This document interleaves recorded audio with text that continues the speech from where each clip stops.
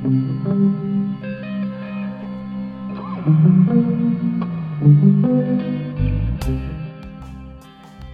strangers, and welcome to the Strange Horizons podcast for March 30th, 2020.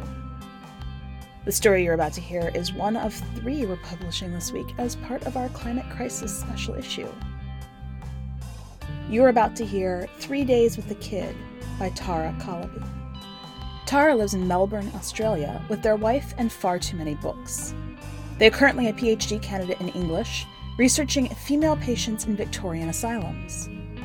In their free time, they enjoy playing video games, reading comics, and patting other people's dogs. Calaby's website can be found at www.taracalaby.com.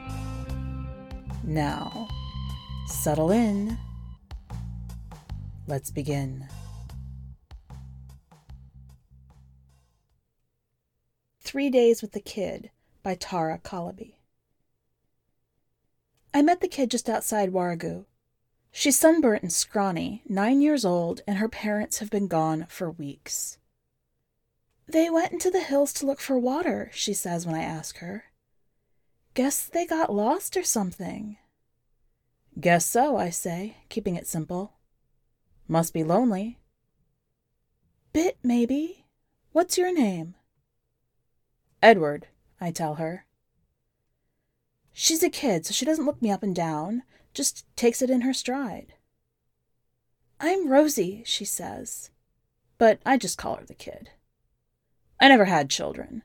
My wife didn't want them, and by the time Lynn died, in the second year of the water war, I was 20 years too old to try and 5 years too bitter to care. So I don't much know what to do about this one. It's amazing she survived this long unbroken, and I'm not sure how I'm going to keep her that way. Which way did your parents go? I ask her. She points south, towards Korumburra. I think on it for a moment. Best case scenario, we don't find her parents. Worst case, we find them and the kid learns just how dried up this world is. We go north. There's no decision to take her, not really. But I passed a group of parchers on my way here, camping right in the road while I crept through the tangle of dead tree limbs on the side. I'm no hero, but I'm better for this kid than a parcher. So she comes with me, almost by accident, and her chatter is a bit like folding back the years. I grew up around here, back when it was green through 3 seasons, and I still remember the vague direction of things. They haven't tended the roads in a decade, and what's left is cracked and crumbled by the sun. They're too open, most of them, anyway, so I keep the gray ruin to my left and lead the kid through the fields. Funny how we keep the same words for things. There was grass here once, spotted with trees, but now it's just dust and clay and gray bones of long-dead gums. The kid probably doesn't even remember green. Now there's a revelation. Or the noise of engines and birdsong. Are you from here? I ask her. We used to live in Melbourne, she says. Came east when I was a baby, 'cause of the water, you know? Safer in the country, I say. Fewer people. What about you? Born about a K from where we met. I moved away for uni. What's uni? She asks. Nothing now, I say. The big one north of the city was flattened in the war. Last I heard, it was covered in parchers. Her face tightens at that word. Did you fight? She asks. In the war, I mean. A kid as undamaged as she is doesn't need to hear about that. For a while, I say, and I leave the subject there. We reach Brandy Creek mid-afternoon. The creek's long gone, but the abandoned houses offer us some shade. I settle the kid against a peeling weatherboard wall and check the nearby buildings. The parchers aren't the only dangerous people about in this post-ration world, especially when you're read as female. The kid's vulnerable. Really vulnerable. And I'm 64 and not much better off. No hormones in the apocalypse, you see. A flat chest only goes so far.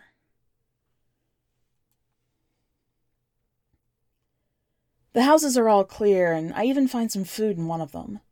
A handful of tins on a shelf in the garage where no one else thought to look.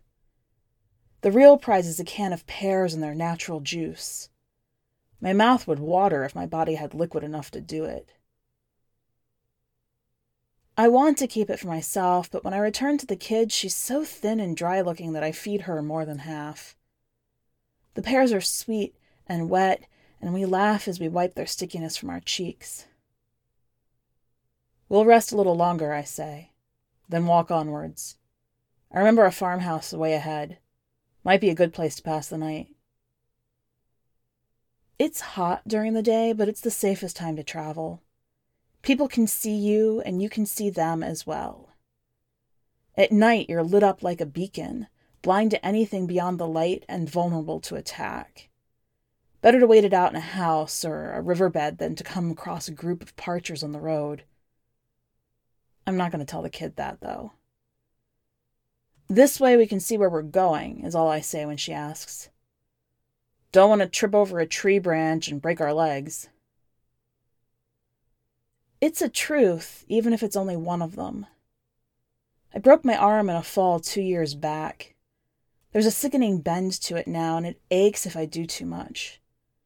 Would probably be a bitch with rheumatism if it ever rained. The kid doesn't press me, so we walk until close to sunset. The farmhouse is where I remember it, blackened and half-fallen. I tell the kid to stay outside, but she follows me into its dark innards, watching with two big eyes as I test beams with my body weight. I deem a bedroom mostly safe, and we share the bed, warm beneath the sooty coverlet. The stale smoke is oddly soothing, and I sleep the best I've slept in weeks. When I wake, the kid is curled against my side. The second day doesn't go as smoothly. The kid's pretty fit for a half-starved 9-year-old, and we pound out the kilometers surprisingly well. The hills are hard going, and sometimes we need to clamber over piles of debris, which slows us down a lot. The kid never complains, though, which strikes me as tragic. She's probably never had it easy, so this limping journey into nothing is just another hardship to endure. Where are we going? She asks, when we pause in the shade of an empty milking shed to sip precious water from our store. There used to be a reservoir northwest of here. Figure it's worth checking out. But... She pauses, and I can practically see her brain tick. Won't that have been the first place people went? That's what I'm counting on, I say. They'll all be long gone, but there might be something left. The kid's right. Once the rain stopped, everyone headed for the lakes and the dams, a flood of humanity that quickly drained the water. There were other options then, though, so they didn't drill out every last drop. Instead, they moved on to the rivers. It's when the rivers stopped that the war began. Thirst started it, and thirst dried it up. By then, everyone I cared for was dead, but I was still alive. I can tell she's confused, but there's no point in explaining what's just a theory at the moment. Fact is, there's no better place to head for. I've walked the length of Yara, and all that's there are sun-bleached bones. What do you do for fun? I ask instead. I like to read, she says softly, as though it's a confession. In the last place we stayed, there was a giant bookcase that went all the way up to the ceiling. A lot of the books got burned up in the winter, but my parents let me keep some. Think I read them 100 times each. I dig inside my backpack, pushing aside clothes, cans, and water bottles until I find my greatest treasure. She takes it with reverent hands and reads the words etched in silver on the cover. Grimm's Fairy Tales, she says, her eyes eager. I haven't read this one. It was my wife's, I tell her. The kid doesn't ask me where Lynn is. It's beautiful, is all she says. I let her turn the pages until it's time to leave. The kid's talk is like a balm. It makes the walking easier and the thirst less hard to take. She has so many words inside her. Mine feel rusted over, but they come in stops and starts. Sometimes she pauses and her face gets a certain set to it, a kind of desperation in her eyes. When I see it, I learn to ask a question, and then she's off again and the pain's suspended for a while. It'll hit her eventually. It has to. But I'll hold it off as long as I can. We're walking along, me listening to her chatter, and it's so pleasant after all the silence that I get careless. We stop for a late lunch in a farmhouse not far from Jindivik. The kid works the can opener while I brush dust off the cracked leather couch. There's not a lot of moisture in canned meat, but we gulp it down like hungry dogs, scraping the fatty aspic from the bottom of the tin. I burp, and the kid finds it hilarious. Her giggle is contagious, and that's how the Parchers find us, laughing like idiots in some dead farmer's lounge.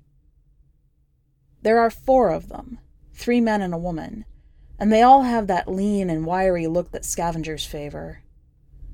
2 of the men look identical, and they're barely more than children, beards still wispy and undergrown. The others are older.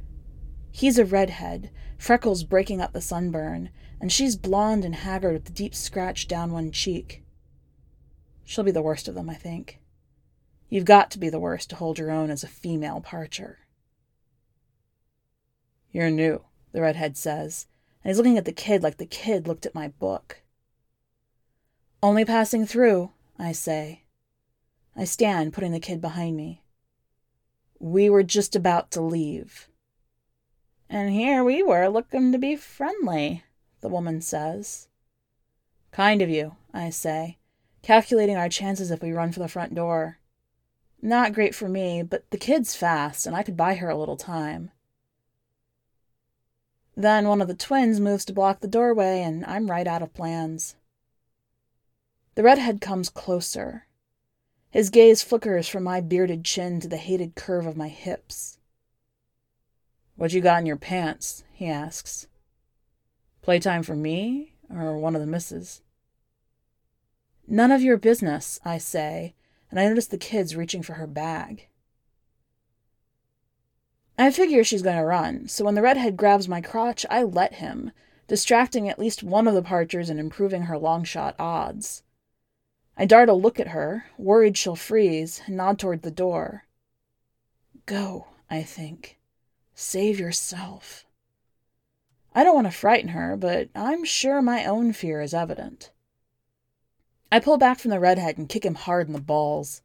He crumples forward, and I reach for his knife, sliding it half out of the belt before his fist slams into my jaw. I stagger, but the kid's moving behind me, so I throw my weight forward and we both fall to the floor. The twins move in to assist him. Run! I shout to the kid. Now! But there's no sound of footsteps, only my breath. One twin has me in a headlock, so I can't turn to look for her. The woman swears, and then there's a gunshot, followed quickly by 2 more. The weight of a twin pushes down on me, and something is wet on my face. I pull myself from beneath him. He settles on top of the redhead, half of his throat missing, blood coating the dirty carpet. I turn, and the kid's still holding the handgun steady, although the rest of her is shaking. She aims at the redhead. When she shoots, she closes her eyes. After, I stroke her hair with a blood-wet hand as she clings silently to my side. My muscles ache with the urge to escape, but I convince my body to provide the support she needs. You did good, I say, when she pulls away. If she hears me, she gives no sign. I wipe the worst of the gore from my skin with a shirt I find in one of the Parchers' bags. They have food, too, and water, so I load it all into one rucksack, slinging it over one shoulder and leaving the other free for my own bag. The kid watches me with shadowed eyes, the gun still clutched tightly within one hand. I hold a water bottle to her lips and make her drink, then lead her out of the farmhouse to the sound of the Parcher woman's moans. She's silent as we walk, and I don't push her. I'd planned to keep us going until evening, but when Jindivik draws near, I can't help but picture Parchers in every house. I lead us away from the road instead, deep into the dried-up paddocks and into the steep-walled ditch left by a creek. I find a place where fallen trees have created a kind of shelter, shading us from the sun and keeping us out of sight. "You saved us," I tell her later, spooning tinned mushrooms onto her plate. "Where the hell did you learn to shoot like that?" "Mom taught me," she says, "in case she couldn't be there to protect me." "I reckon she was there," I say. "Reckon she helped you hold that gun." I rock her beneath washed-out moonlight as she falls to pieces in my arms. By the morning, her shell has hardened. There's a manic brightness to her hazel eyes, but her jaw is firm and her voice never wavers. "We can stay here today," I say. She shakes her head. "I want to walk," she says. "I want to walk until my legs hurt." I load a bag onto each shoulder and reach down a hand to help her climb out of the ditch. We stay far away from Jindivik, keeping to the fields. I use the sun and my memory to guide me, only turning back towards the road when we're all but blocked by a forest of fallen trees. There's no sign of life, though, save for the flies we swat away from our heads. Occasionally we see a plastic food wrapper or a worn-through shoe. It's like no one's been this way for years, but I've learned my lesson. I'm always listening, always alert. The kid talks like nothing's different, but I can hear the sharp edges to her words. There I was, thinking her an innocent, when she was as broken as me all along. The knowledge frees my own voice a little, and as we make our way through the natural graveyard, I offer her pieces of myself. I tell her a little of life during the war, of the fear and the loss of humanity and the lingering, festering guilt. Later, we talk about books we've read. She tells me about her parents, and I reminisce about Lynn. I show her the photo I always keep in my pocket, and she calls Lynn pretty and admires her hair. The kid's hair is black, too, beneath the red clay of last night's ditch. In another lifetime, her mother would have tied ribbons in it before sending the kid off to school. It's unfair. It's so unfair. But all we can do is walk. We reached the reservoir long before sundown. I remember it as a vast lake surrounded by grass-covered clearings thick with families. We picnicked here a few times, back when I was no older than the kid is, and in the summer I waded into the shallows followed by my dog. Now it's a long stretch of cracked brown earth, strewn end to end with rubbish. We walk on places that were once water, passing between abandoned tents and bottles and rusty, broken machinery. I can see far off into the distance, and for the first time all day, I feel safe. There's no one here but me and the kid. The reservoir was abandoned years ago. The lake bed is a ghost town of cast-offs, used up and left behind. It's just as I'd hoped it'd be. I set the kid to work looking for a bucket while I seek out the places where metal rises from the ground. When you're on foot, there's only so much you carry. When the water seekers left this dried-up place for the rivers, they left their drills and bores behind. There are pumps, too, some rubber and too corroded to work, others still whole despite the beating sun. I find a place where the dirt is darker and dust doesn't rise from the ground. There's a hole that hasn't crumbled into nothing, and a pump nearby that's light enough to move. I offer a prayer to the rainless skies and thread the tubing into the hole until I feel resistance deep below. Ignoring the arthritic burn in my shoulders, I begin to work the pump. For a while, there's nothing but the sound of the parts and the grunts of my breath. But then it's like something eases and a splash of muddy water wets the thirsty ground. "Kid!" I call. Bring me a bucket. She runs to me, a thick paperback in one hand and a plastic bucket hanging beneath the other. I slide it beneath the pump's outlet and throw the weight of my body into working the lever. The water comes in brief, thin spurts, and I've never seen anything more beautiful in my life. We'll need to filter and boil it, but we're flush with firewood. There'll be no more burning books. I pause to rest, and the kid moves to stand beside me. We stare down at the inch of water covering the bucket's bottom. She wraps one small hand around my calloused fingers and leans, warm, against my side. We're in the middle of nowhere, standing on a long-forgotten lake. But we have water now, and we have each other. For tomorrow, at least, we're good.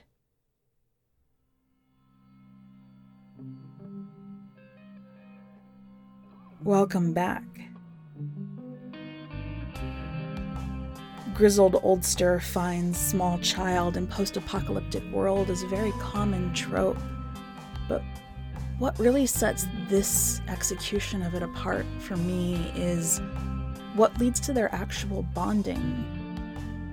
The realization that being a child doesn't mean she's not grizzled, doesn't mean that she's untouched by this world, and that's the lubricant that allows them to connect and allows our protagonist to open up and really engage in that relationship. There's an honesty and a sincere truth to that as the way they bond that I'm really glad to see captured like this in this story. What caught your attention? I am very much on the internet these days for reasons of the world, and would love to chat with you on Twitter or by email about anything that's caught your attention. You should also make sure that you check out the other 2 stories we have up this week and the rest of the content in this special issue. Nothing distracts you from a crisis quite as well as focusing on a different crisis. I recommend it. One last note before you go. Strange Horizons is an entirely volunteer organization, supported by donations from our fans and community. If you would like to support us, check out the donate link on the website. That's all for this week. Until next time, stay strange.